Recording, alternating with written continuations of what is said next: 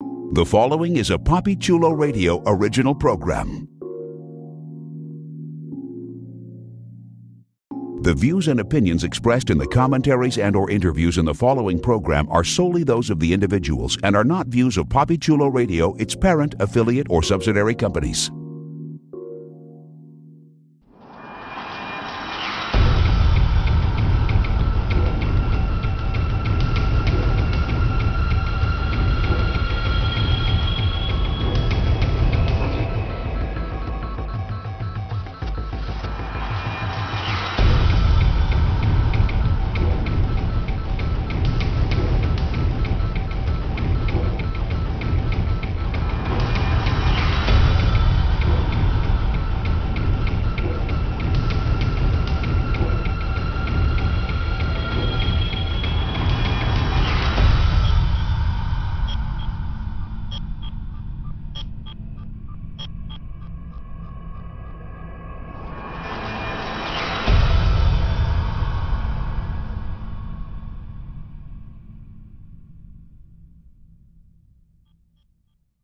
Welcome to the Gotham City Gazette, a PapiChuloRadio.com original series, Papi Chulo Radio, Pop Culture on Demand.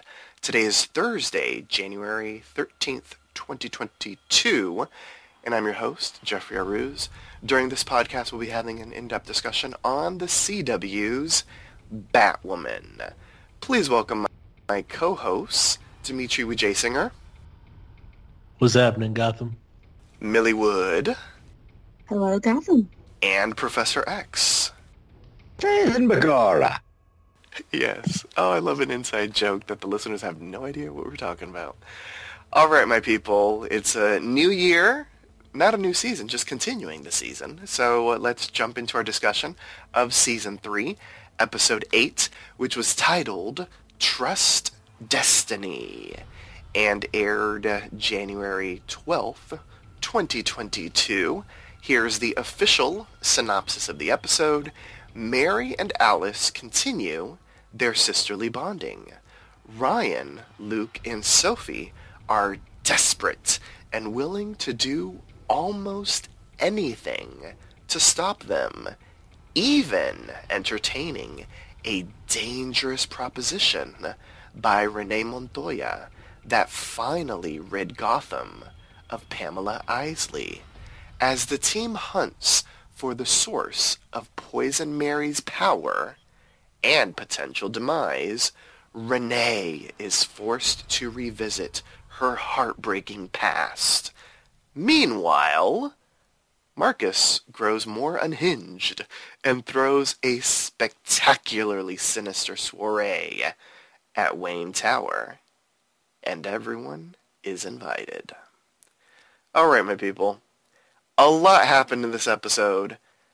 I would say 95% of it was shit that I did not expect. There was one thing that I expected. Renee, I saw you, girl. But everything else was very mucho. So we got to talk about it. And we are going to talk about Renee Montoya at the beginning, because I need everyone's opinions about everything this woman did in this episode. And with Renee, we get a whole lot of flashbacks to 10 years ago. A young beat cop, Renee Montoya, and a young, newly poison ivied Pamela Isley. Let's talk about the flashbacks. Let's talk specifically about the flashbacks first. And Renee's tough, difficult, flower forgive me decision. Dimitri, we're just talking about the flashbacks. We'll talk about what happened in the present in a moment. I promise you. Sure. Well, so about what she did in the present. Now, okay. Yes. One thing that struck me from the flashback was this is a very different Poison Ivy. We've seen seductive, deranged, Uma Thurman's portrayal, probably the most iconic portrayal of Poison Ivy. Batman animated series leads heavily on the seductive side as well. This Poison Ivy, I don't know if y'all agree. I'm interested to hear y'all's take, but she kind of sounds like a Karen. Oh. Like the whole time, her voice, her intonation, everything. And I know it's not the actress because I've seen this actress on other work. You know, she sounds like she's about to call like Mother Nature's manager. That's interesting. See, I didn't pick up that vibe. She seems like an eco-terrorist, in my opinion. Which is an interesting way to sort of modernize her. Not that Poison Ivy never did eco-terrorism in the past, but the fact that she sort of is specifically referencing modern stuff versus, waxing poetically about, theories and this, that, or the other of how she can do stuff. I didn't get Karen vibe, though. She was just like, I would like you to trust that I know what I'm doing. And it just, from the moment, like, Poison Ivy started talking, I was like, that's not what I expected you to sound like. Well, because she's a nerd.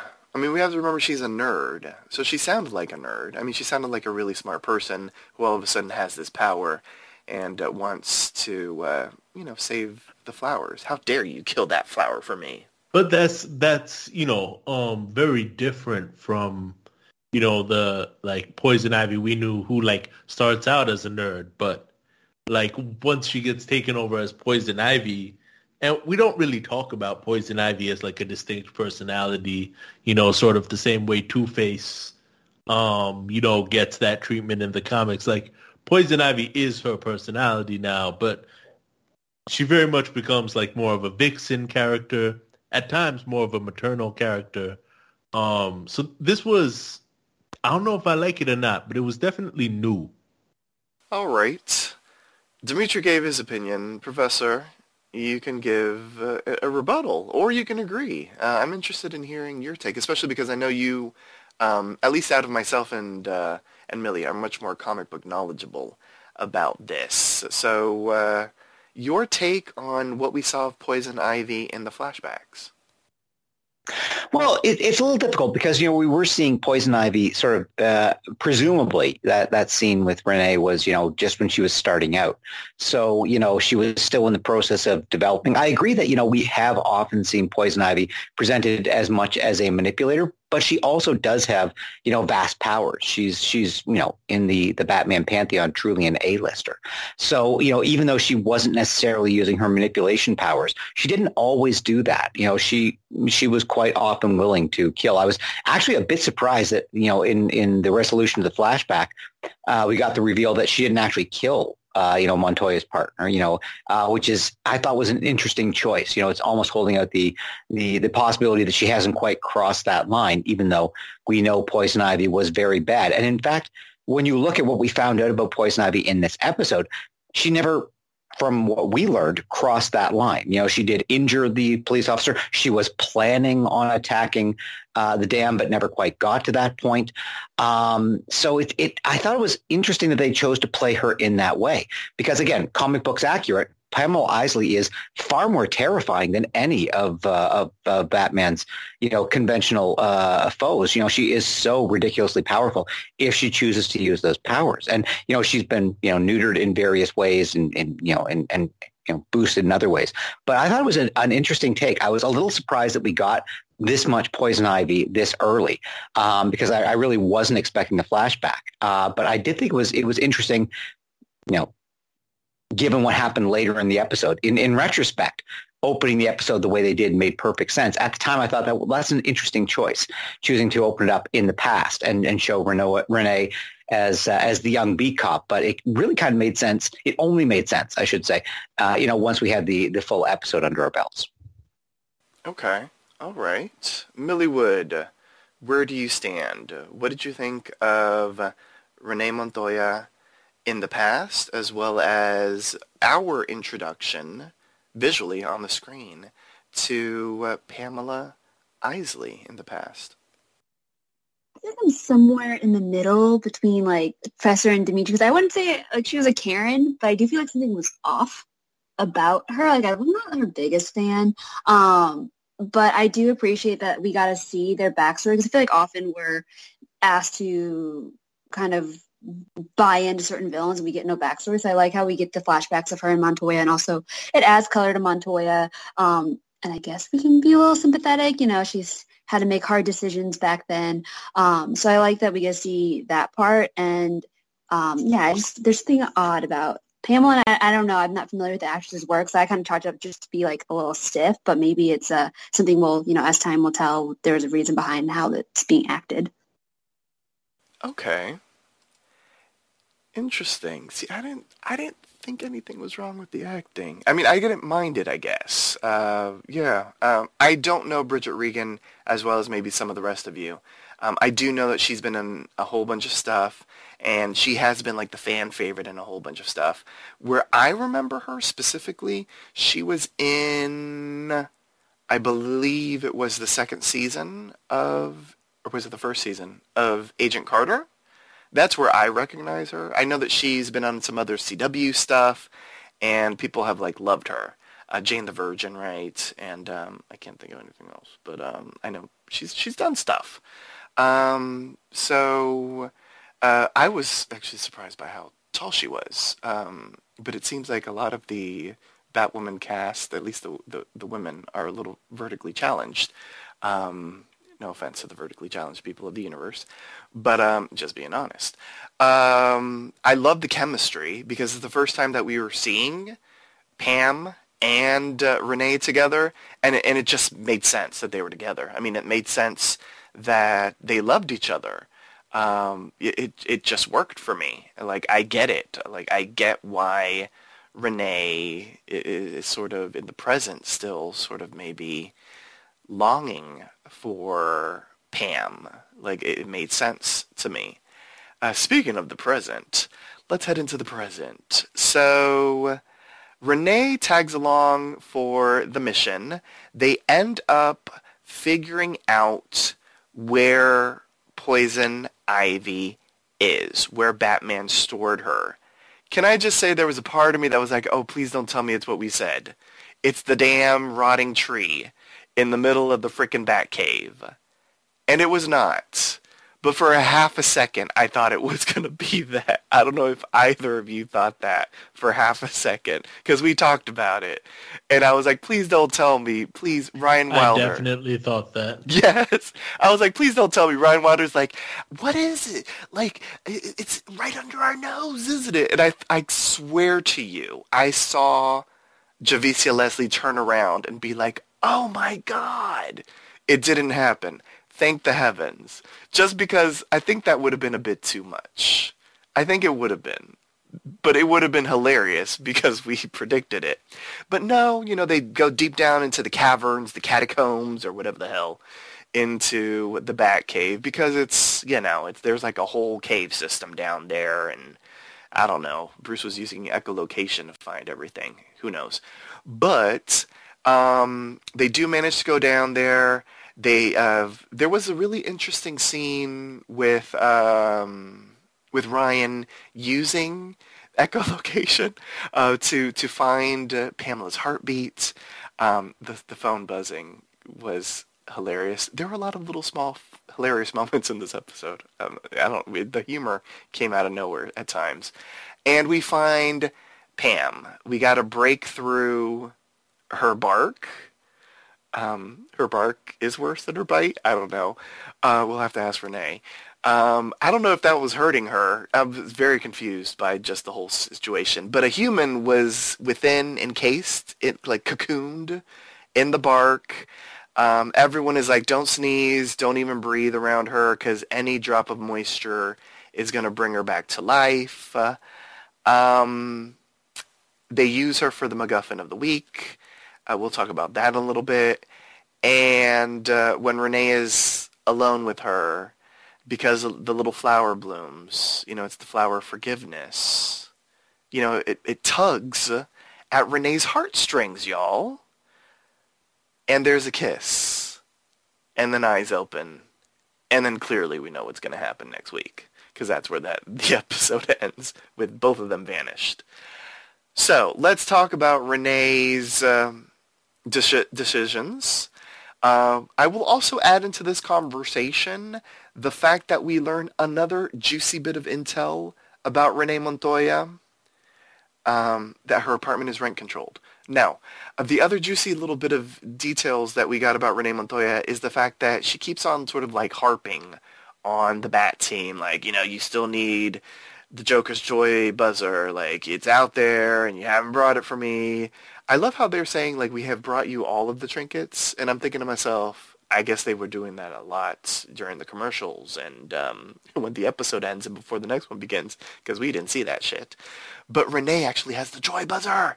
Dun dun dun! Is it a shocker? I will pose the question to all of you. So, Millie Wood, we're going to start off with you, because this is a big damn deal. I need to get everyone's opinions on this. Renee Montoya kissing a desiccated Poison Ivy. I'm sure that was rough on the lips. What did you think of all of Renee's decisions in the present? And do you trust Renee Montoya after this episode?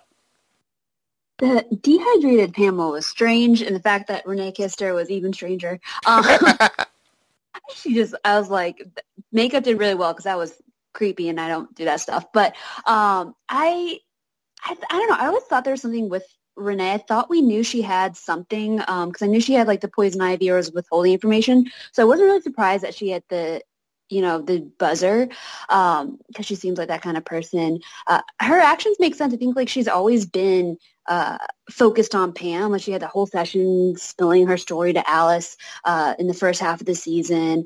So the fact that like everything she's done has been to investigate her is not surprising. I don't think she should be trusted, but at the same time, I kind of wish she does. I think she adds a good addition to kind of the Bat team. It was fun seeing them all go on like the mission that they go on. Okay. All right. Professor, I want to get your take on Renee Montoya, but I also want to ask you a question about something that was alleged in the episode, in particular by Alice. And let's be real, we can't always trust everything that comes out of Alice's mouth. But Alice is heavily, like, alluding to the fact that Renee, this was like her plan, that, she wanted the Bat team to find Pam for her, and that she wanted to bring Pam back to life, and this, that, or the other.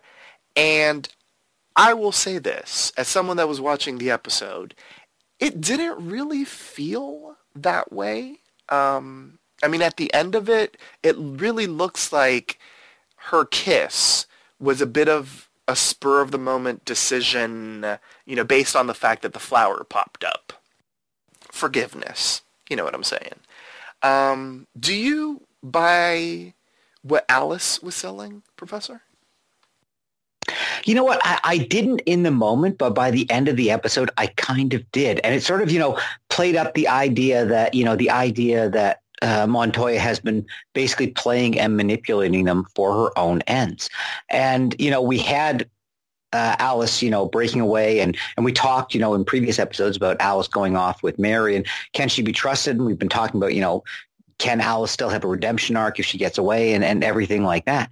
And if we find out that, Alice and the entire team was being played by Montoya for her own reasons, it suddenly puts everything that Alice has done in a different light, which is kind of the view that I'm looking at it through, especially because Alice, didn't have to get caught by Sophie. She chose to do something and was just waiting for Sophie to come and find her out so that she could give Sophie that information, which is, again, not something she had to do. It was, putting herself at risk in order to expose Montoya. And again, I don't think Alice would have done that if it wasn't true.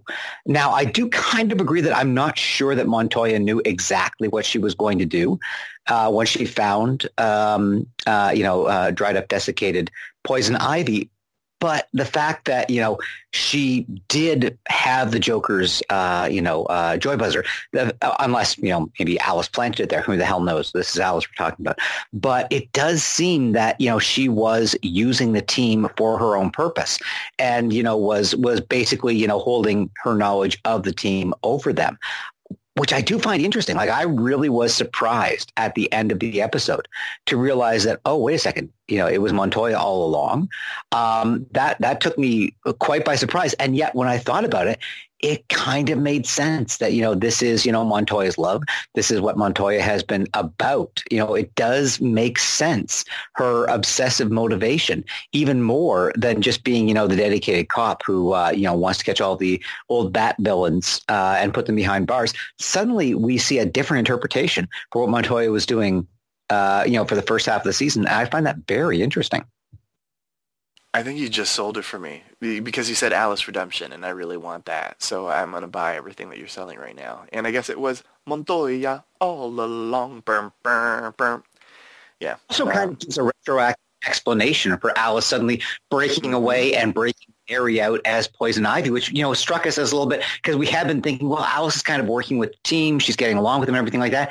All of this happened, if we can trust Alice, after she found out that Montoya had been playing them. So suddenly we have a different perspective to understand what happened. All right. That's a game-changing moment right there. If this sort of continues to be that narrative thread next week, I am here for it. Dimitri, Renee Montoya, your girl.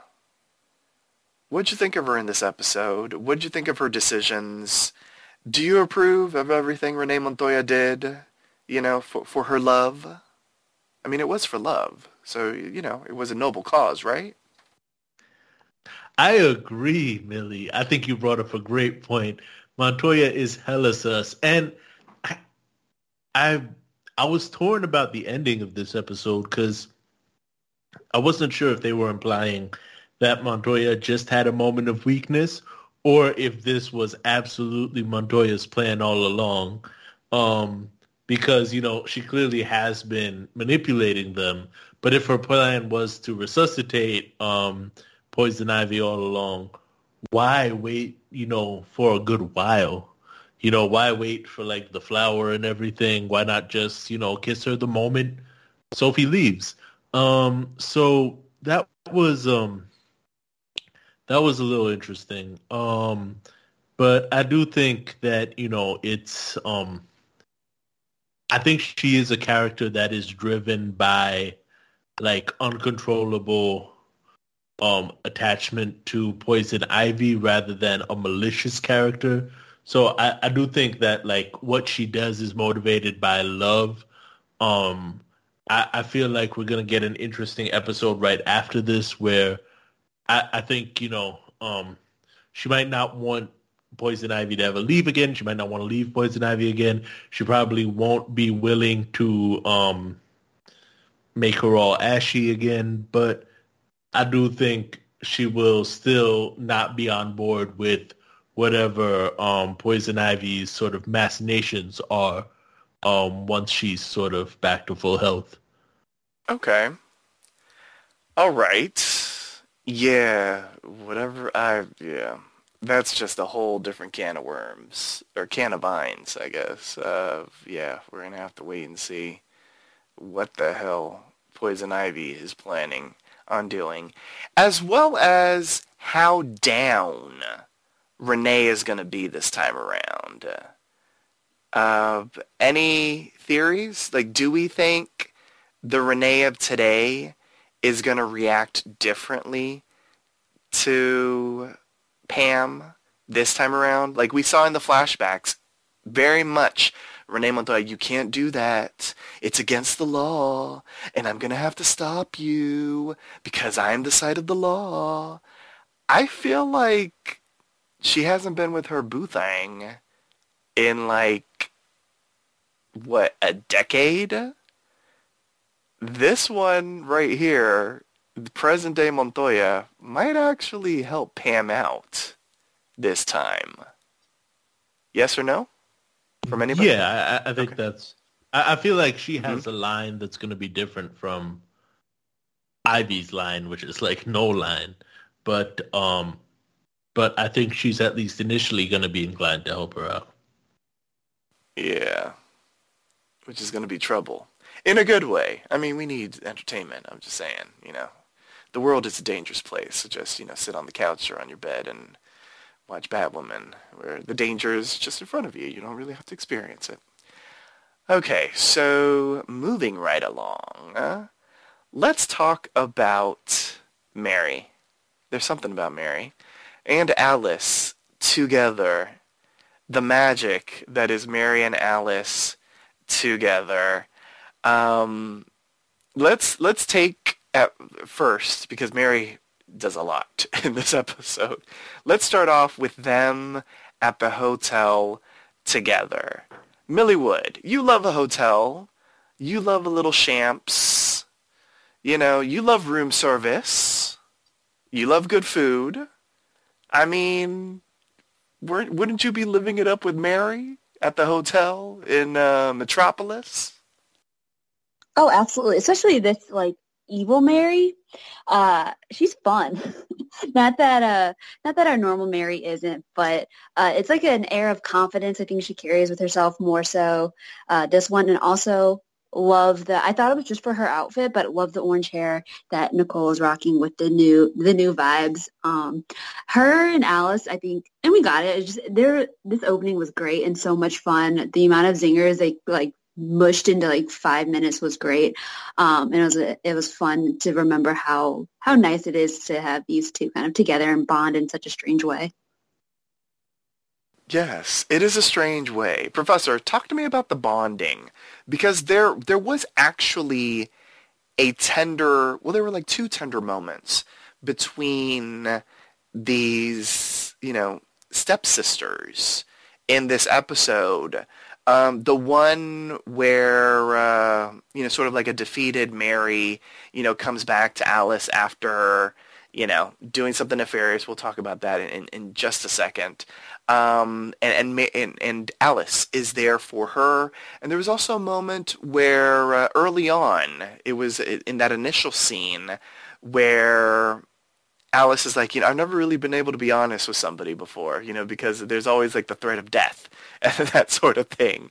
So the sisters are bonding in a strange way, but they are bonding. And I'm curious if you're enjoying this, and do you think in a strange way, and I always keep on bringing up the Alice redemption, do you think this bonding is what's going to sort of spark, maybe finally, an Alice redemption arc?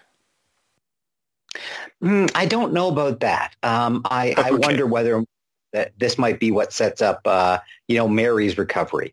This is the way that they get through to Mary, because obviously nothing the rest of the team has been doing has been able to reach her, but maybe her half-sister can be the one who does reach her. I do, obviously, love the two of them together, more Alice and Mary together. They're fabulous. They're having fun.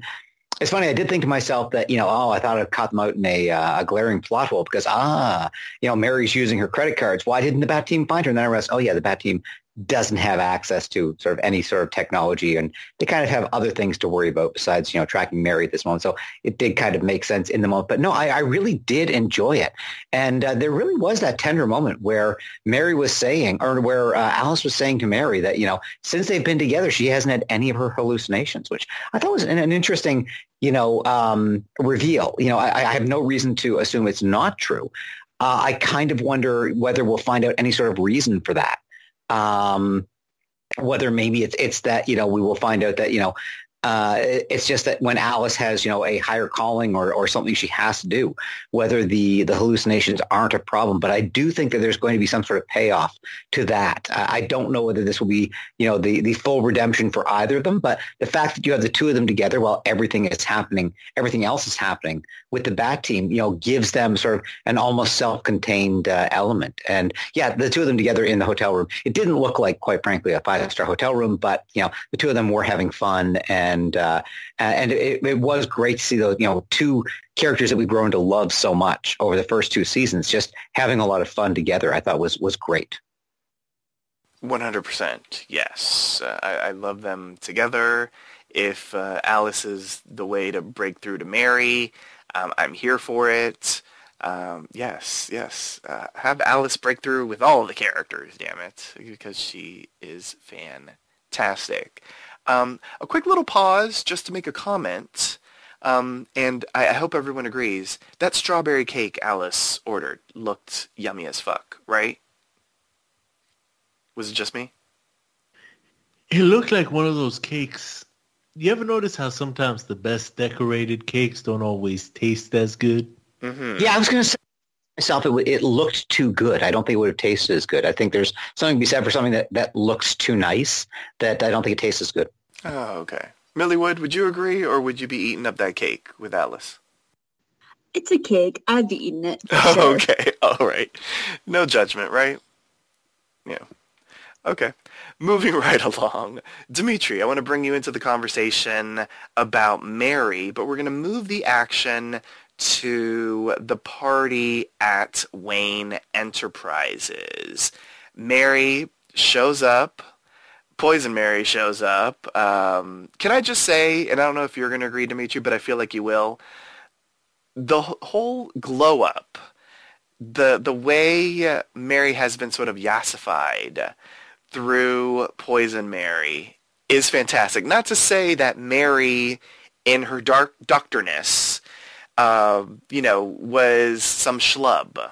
But they clearly have taken Mary's wardrobe up to like the nth degree as Poison Mary, and I'm here for it. Mary, immediately targets Marcus. She tries to play a little game of cat and mouse with Marcus, trying to be like, yes, let's team up.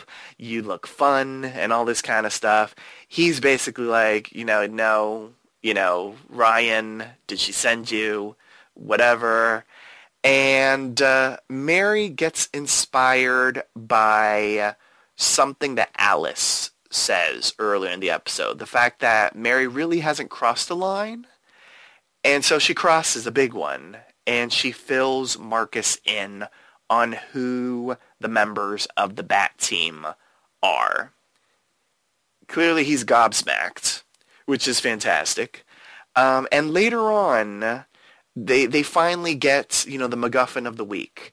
The cure. I mean, it's gonna desiccate Mary, but the cure.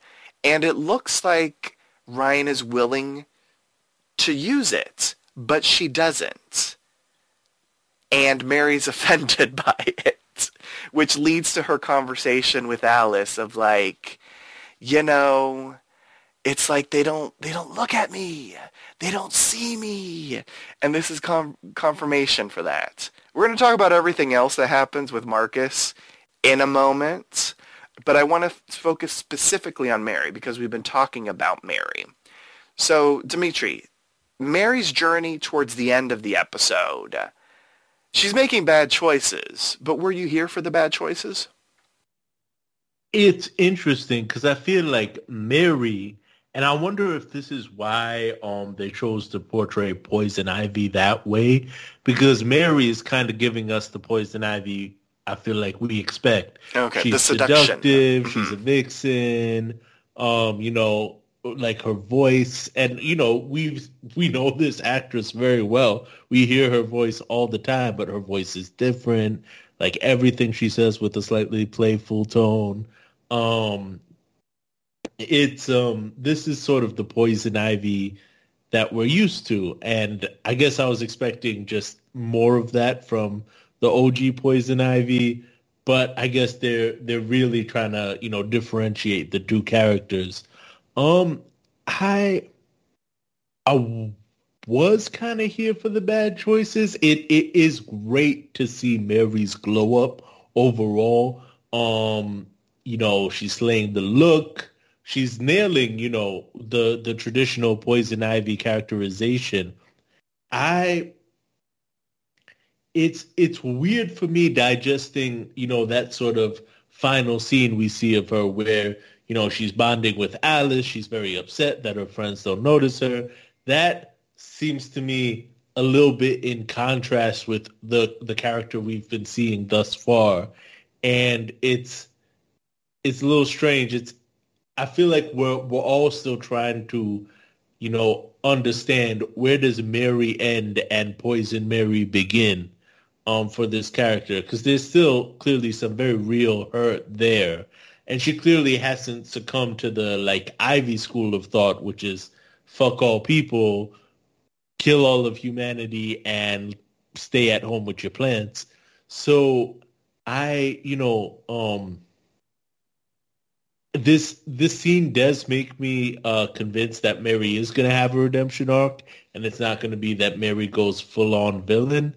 But I'm wondering, sort of, if we're going to get more clarity on how much of this is Mary versus how much of this is the plan.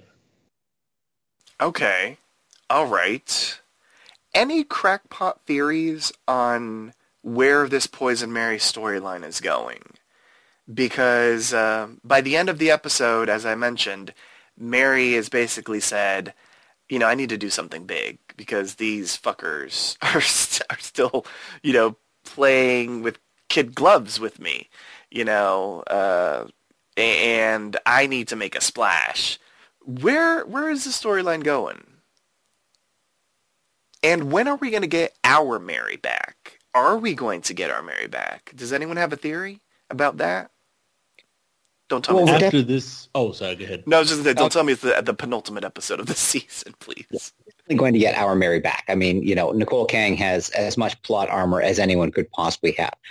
We will get her back. But I agree with Dimitri in that, we saw, having the flashbacks to Pamela Isley showing us what classic Poison Ivy was and, protecting the plants and not caring about humans. And we haven't really gotten that from Poison Mary. So Mary is someone who sort of has the power set of Poison Ivy, but doesn't seem to have quite her obsessive / homicidal tendencies.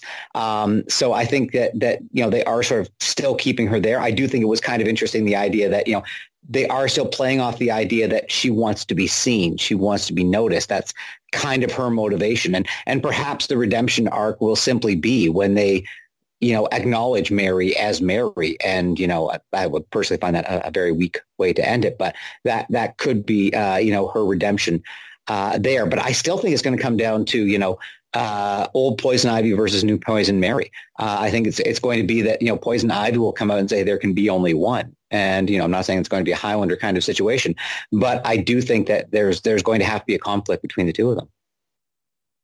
All right. Shout out to Highlander. Good grief. Okay. So, wait, Dimitri, were you going to add something? I feel like you had something to say about a crackpot theory about Mary before I move on. I was just going to say, after this episode, I am convinced we are going to get original Mary back. What I'm back and forth on is Poison Mary going to be a recurring presence? I really, really, really hope we don't get Poison Killer Frost. But I'm wondering. I do feel like at the very least there will be some sort of personality ramifications for Mary's time as Poison Mary. Not gonna lie, I would love Mary with powers. I mean, let her keep the powers, but without the, the bad stuff. But yeah, I feel like if the poison comes out of Mary, she's not gonna have the powers. But stay tuned. Stay tuned. Let's talk about the Bat Team, because they go from the penthouse to the gutter in this episode, from high-speed internet to basically dial-up. Yeah, the sewers, Montoya's office, rats in the walls, dead rats in the walls, I should say. It was a downgrade. It was not an upgrade for the team. But they do get a lead because they have to go to the Bat Cave, which is now, with Wayne Enterprises, where Marcus is the CEO and that sort of thing.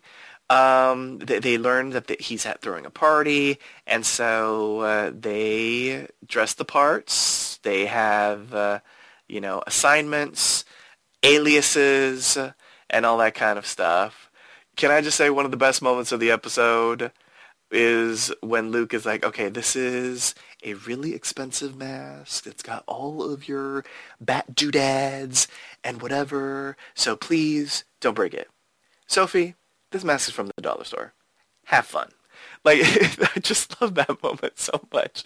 And Sophie's look was fantastic. It's just amazing.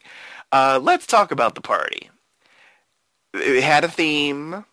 Mary didn't really approve of the theme. Poison Mary didn't like it. But Clearly, Marcus was living it up big time. We got to hear Ryan with a French accent. Not really. But, I mean, come on, girl. Like, you got to try. Like, haven't you seen Beauty and the Beast? Like, zut alors. Like, can't you say something besides oui and non? Like, I don't know. Professor, you're up in Canada. You've heard French. Were you not impressed with Ryan? I guess I worded it in the right way. Were you not impressed? Were you not impressed with Ryan Wilder's French, the French accent? And what did you think of the shenanigans at the party with the Bat Team? Pas exactement.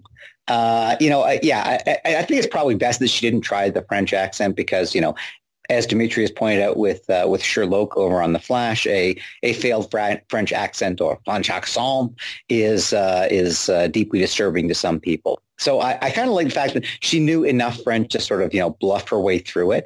But it was interesting. I did find it a little odd that, again, it's the idea of, all someone has to do is put on a mask and suddenly someone doesn't recognize her. She's standing right across from Marcus, speaking in her own voice, albeit, speaking French rather than English, and he doesn't recognize her. That took me out of it a little bit.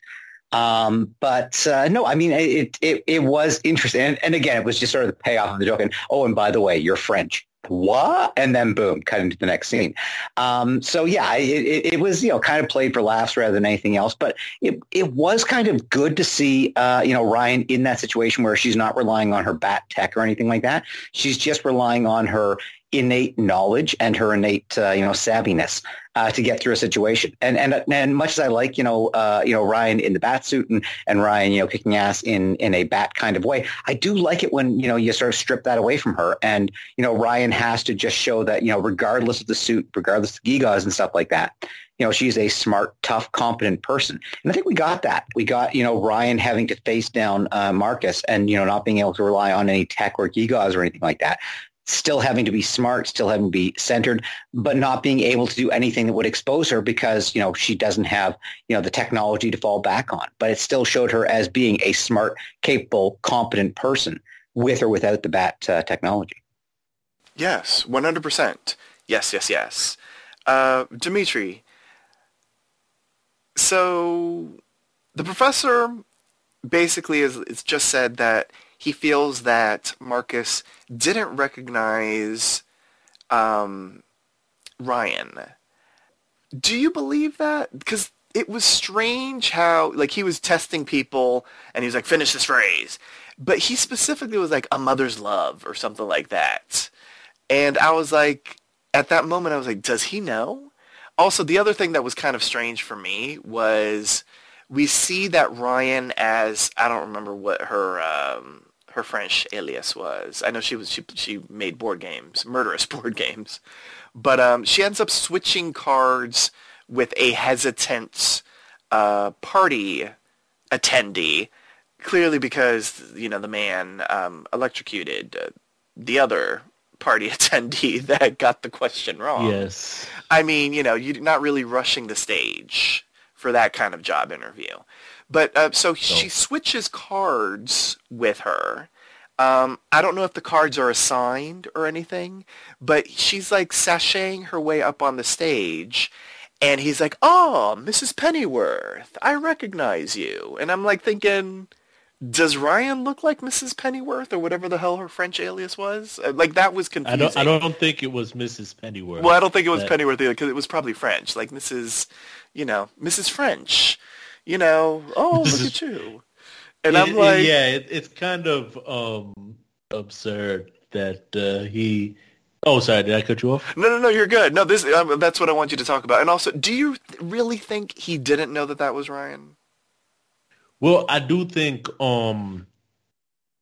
it did feel like kind of a plot armor thing, because it was like he memorized enough to know who everyone is based on the card that they were assigned.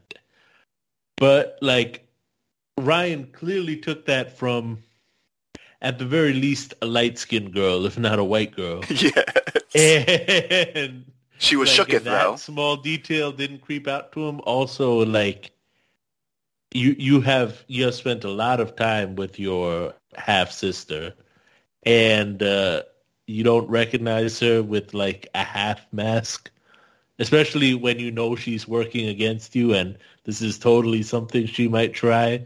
It just, particularly when you called her to tell her you have machinations against the city, like, it was unbelievable. I think it was just like, look, we literally got masks from the dollar store. We can't do like Mission Impossible style disguises, so this is gonna have to do.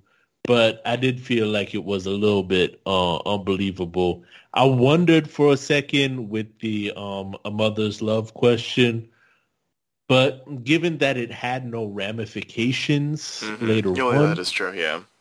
I'm inclined to believe that no, he didn't recognize her. And I mean, a mother's love might be kind of at the forefront of his mind anyway, right? His mother just tried to put him in the fridge. I mean, ain't that true? Yeah, that's the truth right there. Okay, all right, I can dig it. I can buy that he didn't recognize her, even though she was just wearing half a mask, and she really did not disguise her voice. I'm just saying, like, Ryan, come on. Like, I'm just saying.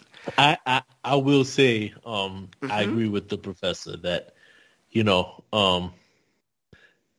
if you can't do a French accent or your character can't do a French accent, there's no need to try.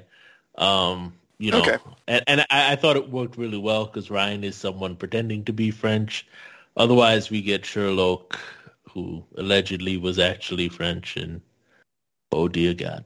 Yes, well, he was French-Canadian, so you know how they are. Anyway, shout out to the French Canadians listening right now, because I know that we have, you're there. All right, so the big question and the shock for me, Millie, I'm coming directly to you, because I want to know if you were shocked, because I did not see this coming. So Marcus learns the truth from Poison Mary. He ends up collecting Batwing.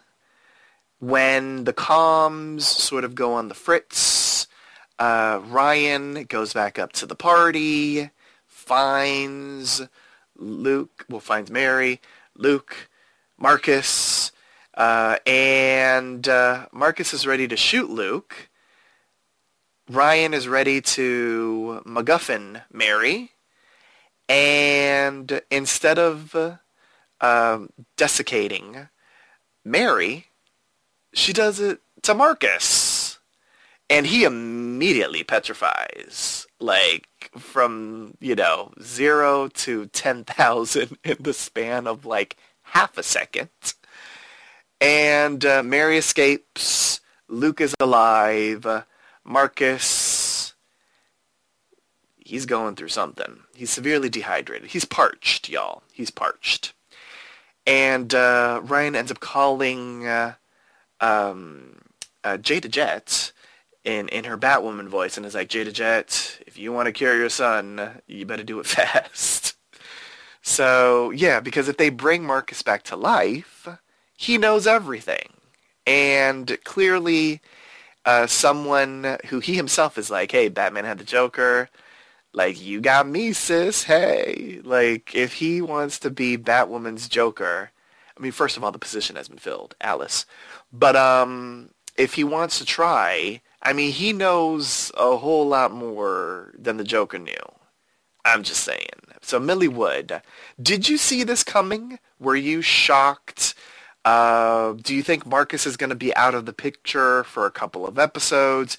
Do you think he's going to get cured? Any theories about it? I mean, we do have the buzzer, so I guess we could just buzz him again. Maybe that'll fix him. Maybe buzz the other side of his head. Yes, I think that's how the buzzer works. Just do the other side. He's all fixed. Exactly. Easy. Yeah, it's science. I was surprised. Yeah, I did not see that coming. Also, was very looked very painful. He's throwing this projectile towards him. I knew they weren't going to do it on Mary because that's a very short storyline then. But I didn't realize it was going to go to Marcus. But it makes sense, right? Because it's we spent so much time saying there's something wrong with him. We need to freeze him. There's a whole reason why Jada was in cahoots with the evil company. So I'm like, oh, you killed two birds with one stone. You got him from killing Luke, and then you also have him petrified so that they can figure out what's wrong with him. It makes sense. I think it'll be interesting. I can see him being out of commission for a while, but he'll definitely be back. Will he be normal? I don't know, but I feel like I kind of like this crazy, unhinged Marcus because he seemed interesting, but it was a very interesting party. So I think that it was kind of fun to see. We have both crazy Marcus and interesting Mary going on. I like the dynamic that we have. Everyone's just kind of going off the rocker. I know, right? Yes. Any additional thoughts from the rest of my cast about what happened to Marcus? Did y'all see that coming? Were you surprised? Any theories on where we go from here? I was surprised because it was a CW show. And, those of us who remember the days of Smallville remember a lot of build-up to a storyline that actually wouldn't take too long. We'd spend a season getting to what if this, bad thing happens. And then the next season, the finale is that bad thing happening. And then the bad thing is fixed in the first episode of the next season. So I was kind of expecting them to cure Mary. One thing that I was struck about with the cure was they really don't know how it's going to work on someone who isn't Poison Ivy. And so there was some degree of, I don't know if this is going to cure you or kill you, which they don't really address. But I think that might have been a factor in why Ryan threw it at Marcus rather than risking it on Mary. Well, there is that. Yes. I mean, I think she was also trying to save Luke. But, yeah, I mean, might as well test it out. And, it did something.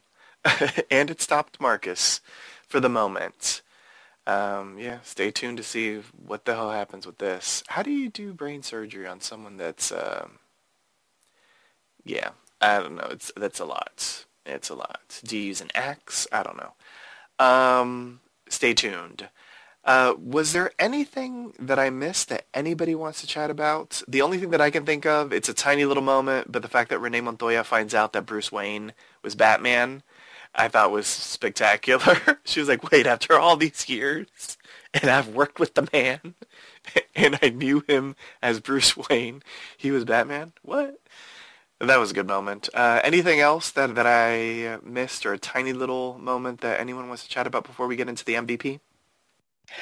Really great little fight scene where Sophie, Ryan, and Renee walked in as the cleaning women and cleaned house on the bad guys. I thought it was a really, well shot, well choreographed fight scene, and also, all three of them look spectacular doing it.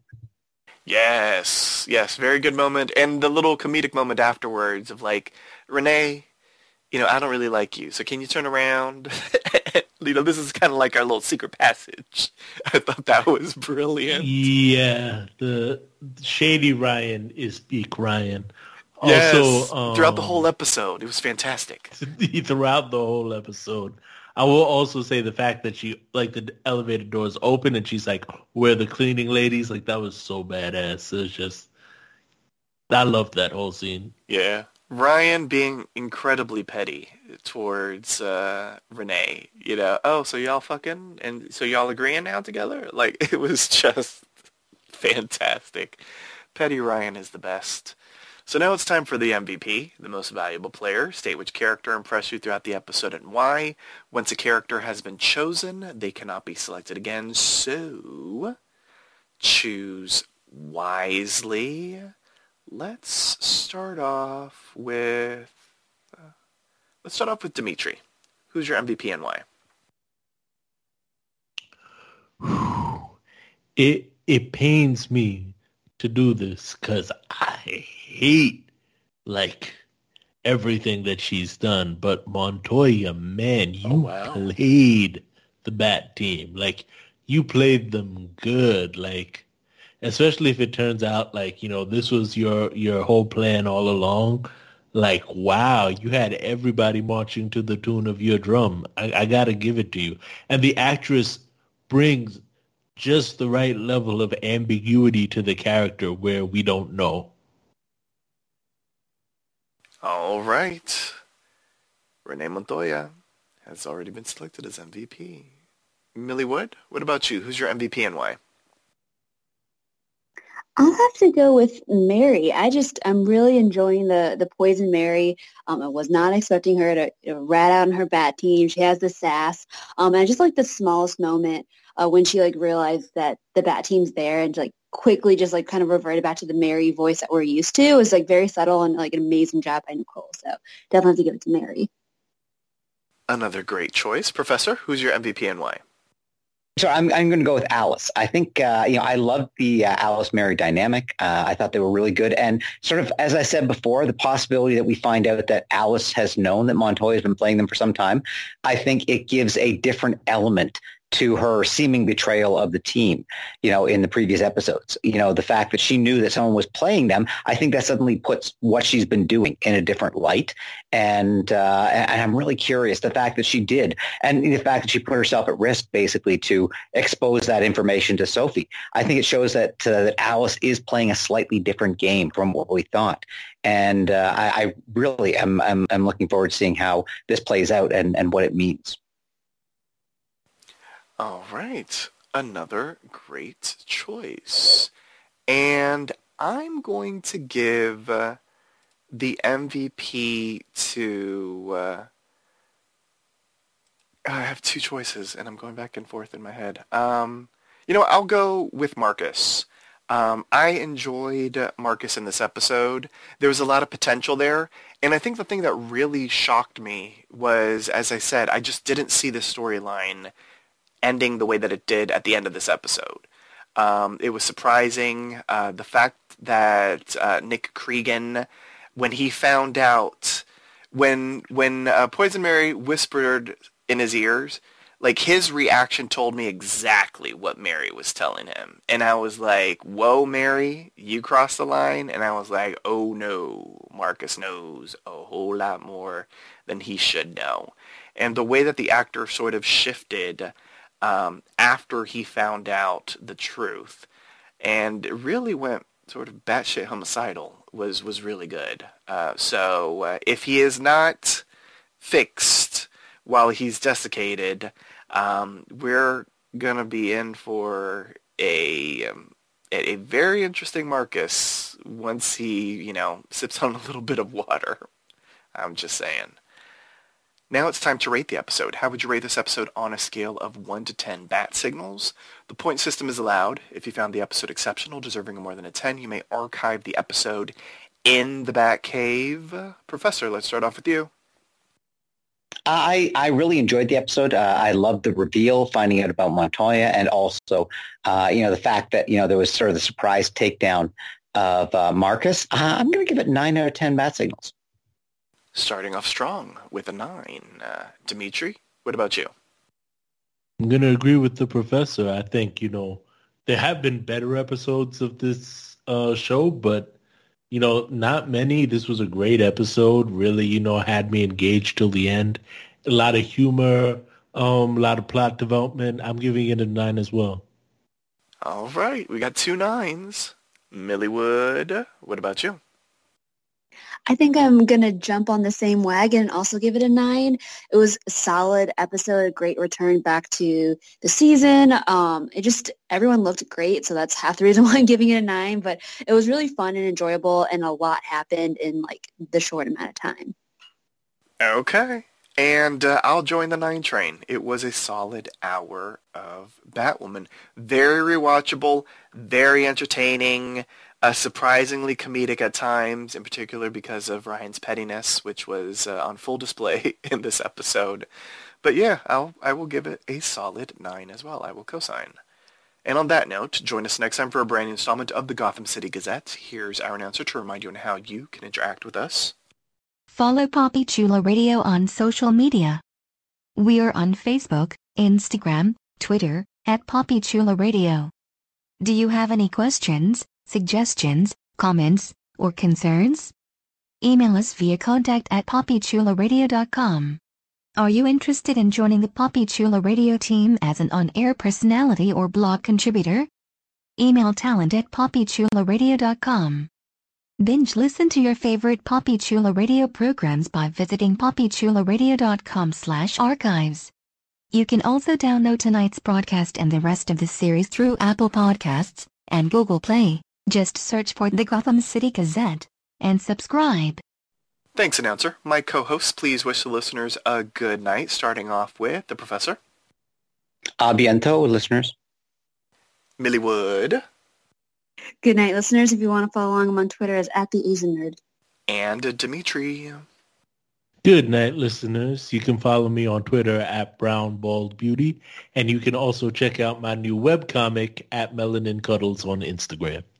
I will say I did check it out, and I followed, and it's hella adorable and funny all at the same time. Much appreciated, man. You're welcome. Thanks for tuning in. Download new episodes of the Gotham City Gazette every Friday via Apple Podcasts, Google Play, and the Poppy Chulo Radio archives. Good night.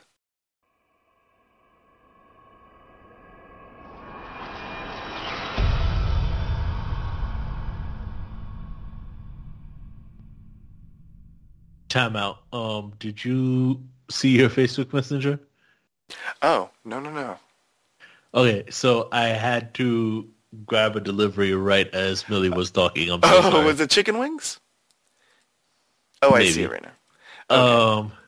Okay. Can someone give me like a quick recap of what Millie said and if anyone else said anything? If anyone else, they all said stuff. The professor I was only gone for a minute. Oh God, the professor said you didn't hear anything the professor said.